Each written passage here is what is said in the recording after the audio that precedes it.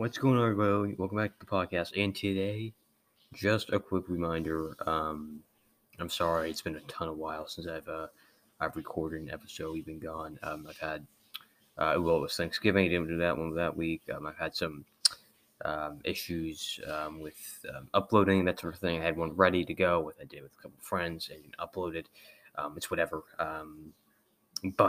So I'm gonna do this really quickly. I don't even have my mic with me right now. I don't even know how good this audio is gonna be. So I'm just gonna tell you how we're gonna do this here. I need to make it up to you guys. So next week is gonna be a double header podcast. So again, I'm sorry, no picks this week.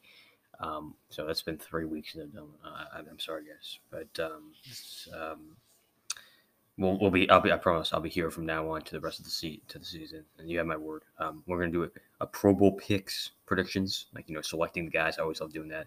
Next week, probably come on Tuesday, and then we'll do a picks podcast for Week 14. All right. So I'm sorry, no picks again this week. I'm recording this here on a Saturday night, and just couldn't get it done. So sorry about the break, but Tuesday, be prepared for a podcast coming out, and I'll see you guys then.